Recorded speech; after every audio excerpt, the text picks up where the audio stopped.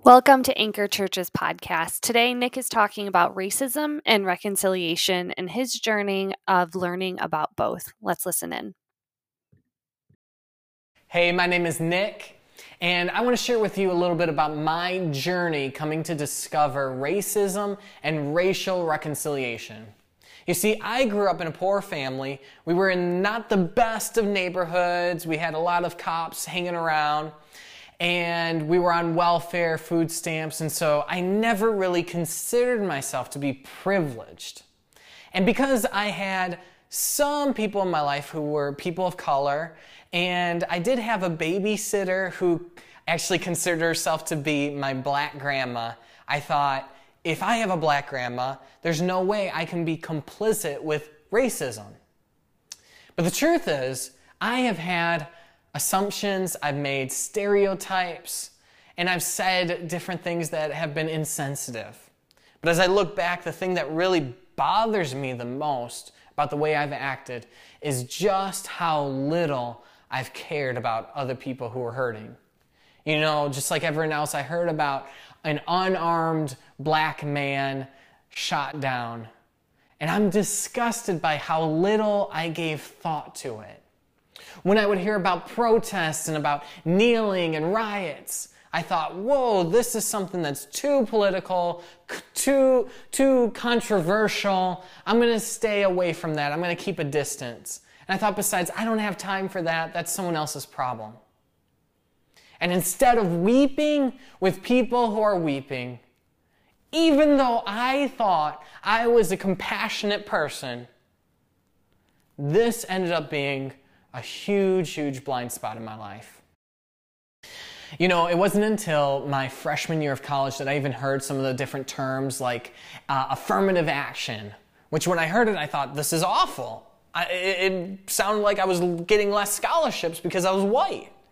I heard about things like white privilege, which I couldn't come to terms with. I said, I have no privilege. I came out of poverty, and my home was a drug abuse home. I'm not privileged. I didn't think about the people who were dealing with more problems and opposition and challenges because of the color of their skin. Since then, I would hear about leaders and professors and pastors speaking up saying how important racial reconciliation is. But even then, I thought, well, that's good for them, but that's not my ministry or my calling. That's not a problem I have time to deal with. It wasn't until I had some conversations with a friend of mine that I began to turn around, really. I saw just how passionate he was about this issue and the steps he was taking. And he would talk to me in a way where I knew that this wasn't a political thing. It wasn't about politics. It was about people. And the way he talked to me, he wasn't putting me on the defense. But the way he talked and the way he lived was so compelling that I felt responsible and even excited to find some solutions.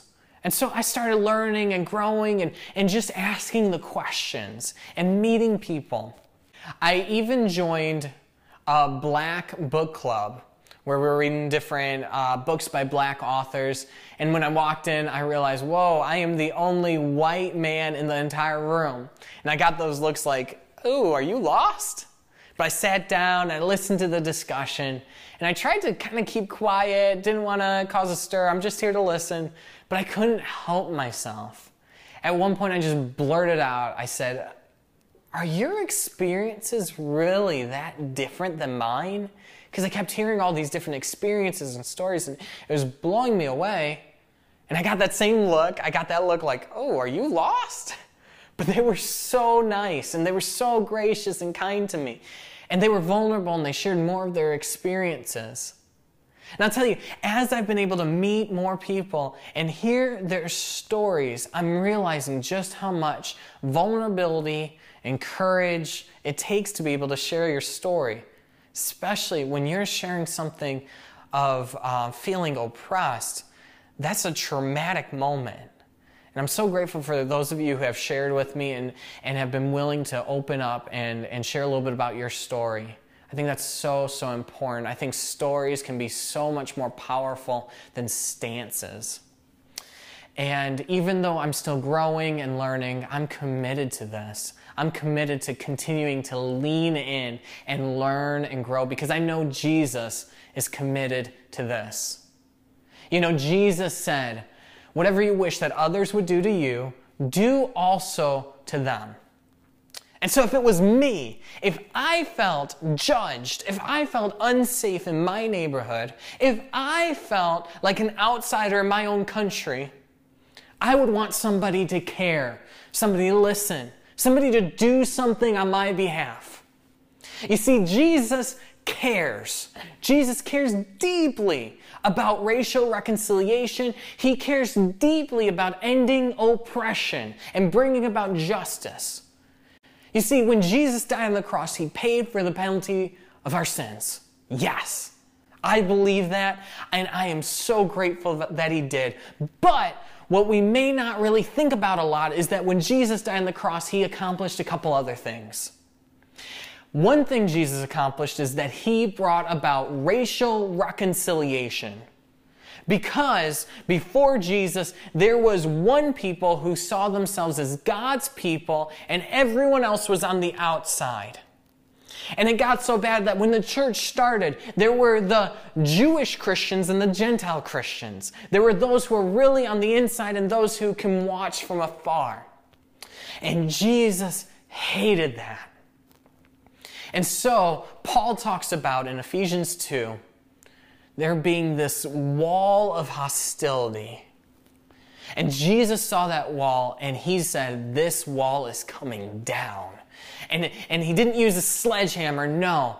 What Ephesians says is he used his entire body as a wrecking ball to tear down that wall. Jesus said, I'm going to do what it takes to bring about reconciliation, to bring about unity in my church, whatever it takes, even if it takes my own life. And if Jesus was willing to lay down his life to bring about reconciliation, I need to be willing to open my mouth. Jesus cares. He died to reconcile. He also died to bring deliverance because that is the heart of God. God hates oppression. He despises it and he loves and he delights in justice. God even calls himself, I am the Lord, the God who brought Israel out of Egypt. He is the God who delivers the oppressed. And when Jesus died on the cross, he delivered all of us who are oppressed in our sin. Anyone who comes to Jesus is set free and delivered from the chains of sin. Because Jesus is looking out for the oppressed. When I saw that video of George Floyd begging for his life, I saw an oppressed man and I was broken because I knew right there that injustice and oppression for that one man at the very least is undeniable, and it crushed me. For some of you, you didn't see an oppressed man. No. You saw your dad. You saw your brother. You saw your son. Some of you felt so deeply disturbed by that, you were physically nauseous for days. And I won't completely understand. I don't think I'm going to actually totally understand what it was like for you to see that video and what it's like for you to live like an outsider, to live with discrimination against you. But I'm telling you, I know that one day this will end. It may not be in our country anytime soon, but it will be one day when God makes all things right. In Revelation, it talks about God bringing about justice and there being a new heaven and a new earth where there will be no more pain or tears or crying or sorrow, where everything would be made right. He says, in heaven, there will be every tribe and tongue and language and people group all together, worshiping together in unity, fully reconciled. But until that day comes, We need to pray what Jesus taught us to pray, that your kingdom come, your will be done on earth as it is in heaven. And so this is something we must be committed to. And I want to ask you, if you've heard us up to this point, and you're starting to think, wow, Jesus, I didn't realize that he cared so much about the things I care about. I want to invite you into a relationship with Jesus.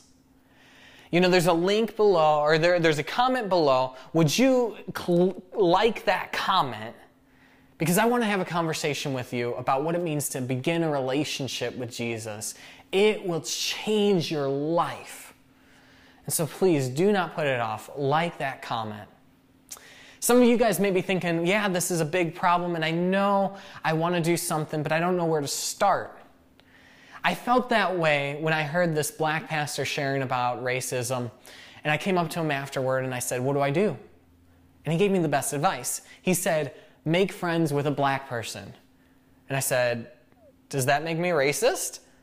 And he said, no. If we're going to end racism, it's going to be happening one friend at a time. He said, if we're going to break racism in our country, it's going to be through relationships, because this is a people problem, not a political problem. We need to build relationships, build trust. We need to hear stories, not just stances. And so consider the people in your life and the people you're closest to, and think about, who is somebody I can hang out with, I can get lunch with.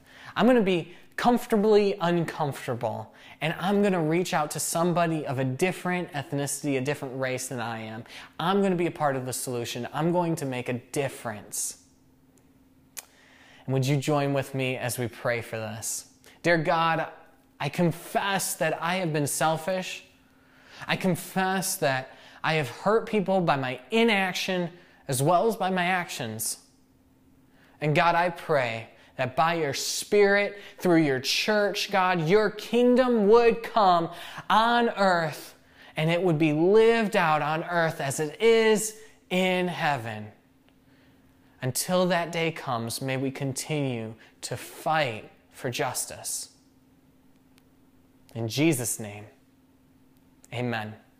Thank you for listening to Anchor Church's podcast. Every month, we upload new episodes to help you grow in your faith and your relationship with God. If you'd like to get involved further or give into the mission of Anchor, please check out anchorchurchil.com. We'll see you next time.